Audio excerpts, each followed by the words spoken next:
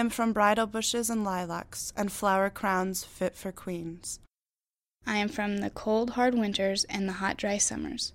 I am from the land overseas to the farm in Dixon, Nebraska.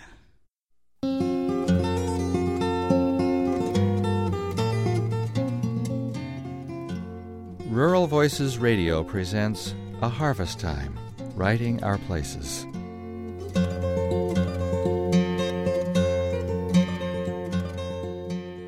Nebraskans take to writing like the wind loves to blow through the grasses of the prairie.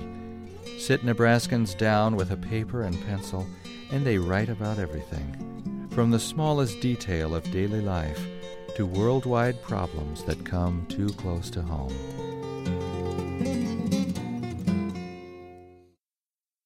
Gutters spew forth murky brown water. The hail bounces off the sidewalk. A bolt of lightning flashes across the sky. The sun beat down on my face. The sweat stung my eyes. My t-shirt clung to my back. My jeans stuck to my legs. And my toe throbbed from just being stepped on by my 1,500-pound steer. The noise.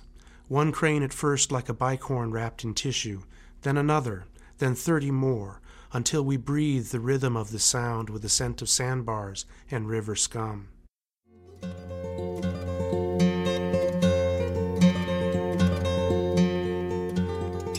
I'm Kim Stafford.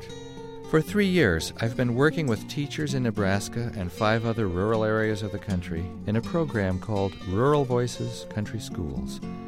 Under the stewardship of the National Writing Project, we've written and read our work to one another and shared our best ideas about teaching writing.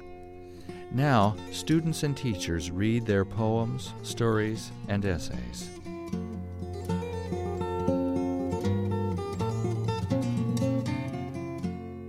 In Rural Voices, we've celebrated our sense of place through our writing. We open with writings inspired by the land, water, and weather in Nebraska, on the vast grasslands we call the prairie.